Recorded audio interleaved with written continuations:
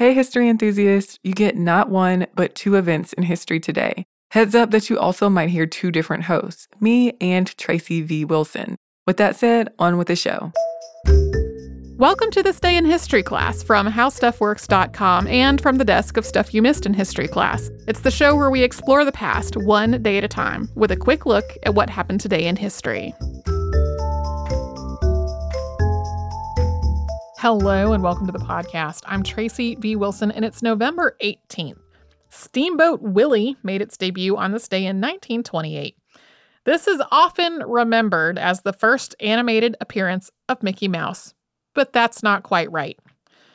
So here's the story. Walt Disney had started an animation company in Hollywood with his brother Roy in 1923, but they hadn't quite gotten it financially successful yet. The company had created two animated series. One was Alice Comedies and one was Oswald the Lucky Rabbit. Oswald was pretty popular, but then in 1928, Disney went to what he thought was going to be a contract negotiation with his distributor, Universal Pictures. But he found out that Universal actually owned all of the rights to the Oswald cartoons, so he needed to come up with a new lead character. That character was, of course, Mickey Mouse. And the first two Mickey Mouse cartoons were finished in the spring of 1928. One was called Plain Crazy. Plain is spelled Plane. The other was The Gallopin' Gaucho. And like his earlier cartoons and a lot of other films at the time, even most other films at the time, these were silent. Synchronized sound was still in its infancy. The first feature film with synchronized sound and dialogue was The Jazz Singer, which had come out just a year before. So Disney thought that this might give him an opportunity to make an animated film with synchronized sound featuring his newly created mouse character. The title of their work in progress was an homage to Buster Keaton's Steamboat Bill Jr., which had come out that year as well. And the film featured Mickey and Minnie Mouse and Peg-Leg Pete in a mostly lighthearted set of scenes set aboard a steamboat, a lot of it to the tune of the song Turkey in the Straw. Another misconception about all this is that Disney himself did all the creative work with this, but like very many of the other early Disney cartoons, it was really animated by Ub Iwerks.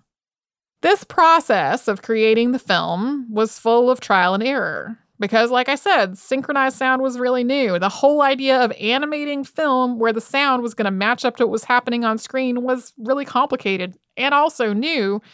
So they started out using a metronome for timing, and they did a lot of tests and then worked days and nights to finish it.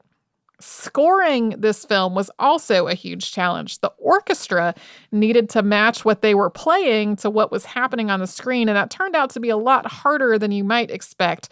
They finally added a bouncing ball to the print for the conductor to use as a guide, and that was a massive improvement over their first attempts to play the score.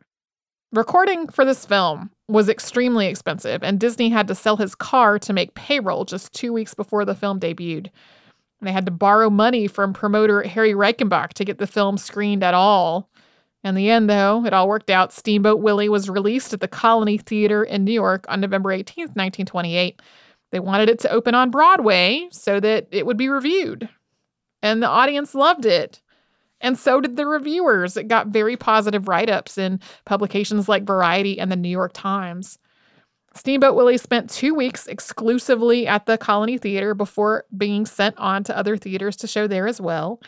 Money continued to be tight for Walt and Roy Disney, though, even after this happened. That went on for a really long time, but this was the first of a lot of successes. And of course, it put Disney on the path to creating feature-length animated films in what would grow into a massive media empire. Thanks to Eves Jeffcoat for her research work on today's episode, and to Case Pegram and Chandler Mays for their audio work on the show. You can subscribe to This Day in History class on Apple Podcasts, Google Podcasts, and wherever else you get your podcast. You can tune in tomorrow for a prime minister who was not just a first. At this point, she's an only.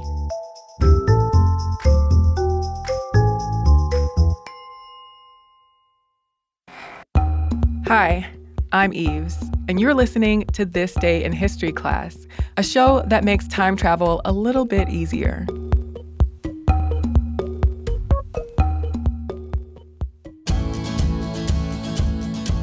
The day was November 18th, 1883.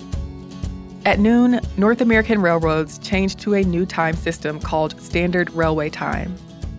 U.S. and Canadian Railway adopted 5 standardized time zones so that everyone would run on railroad time. Before this point, communities had their own local times based on the movement of the sun. But having all these different local times caused a lot of confusion as rail lines became more extensive. Each railroad adopted the time standard of its home city or another important city on its route. Railroad timetables used a bunch of different standards, and scheduling was a pain. Local times were a hassle for shippers, train passengers, and ticket sellers. The multitude of time zones also made things difficult for people who used and operated telegraphs and telephones. The need for a new time system was clear. Astronomers and geophysicists had been calling for standardized time for a while. In 1848, England, Scotland, and Wales switched over to Greenwich Mean Time after scientist and mathematician John Herschel had advocated for standardized time for years. People in North America, including a principal named Charles F. Dowd and Sanford Fleming, chief engineer of the Government Railways of Canada, had also been advocating for a switch to a new time standard in the U.S. and Canada. William F. Allen was secretary of the General Time Convention, which the railways formed to coordinate their schedules. He championed the adoption of standard time. In October of 1883, the railroads agreed to adopt 5 time zones: Intercolonial Time, Eastern Time, Central Time, Mountain Time, and Pacific Time. Intercolonial Time is now known as Atlantic Time in Eastern Canada.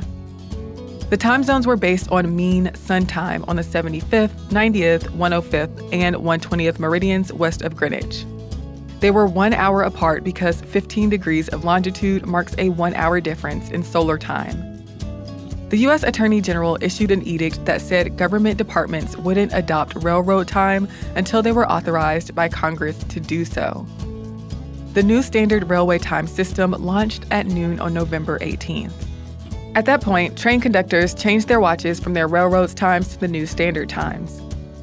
There was some opposition to the change, as some people felt that daylight was being stolen from them or that the railroads were trying to go against nature with the new system. And some thought that the new time system was some ruse that watchmakers were up to get business. Some people were vehemently against the change, like the mayor of Bangor, Maine, who claimed that the new time was unconstitutional and said nobody could change the, quote, immutable laws of God. The change also spurred legal issues, but cities were largely cooperative in adopting the new standard time, and the press and local officials approved the switch.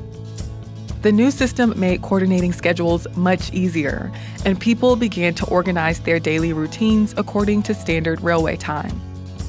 This system lasted for 35 years, until Congress intervened and enacted standard time and daylight saving time in 1918. Most of the world had adopted international time zones by the mid-1900s. I'm Eve Jeffcoat, and hopefully you know a little more about history today than you did yesterday.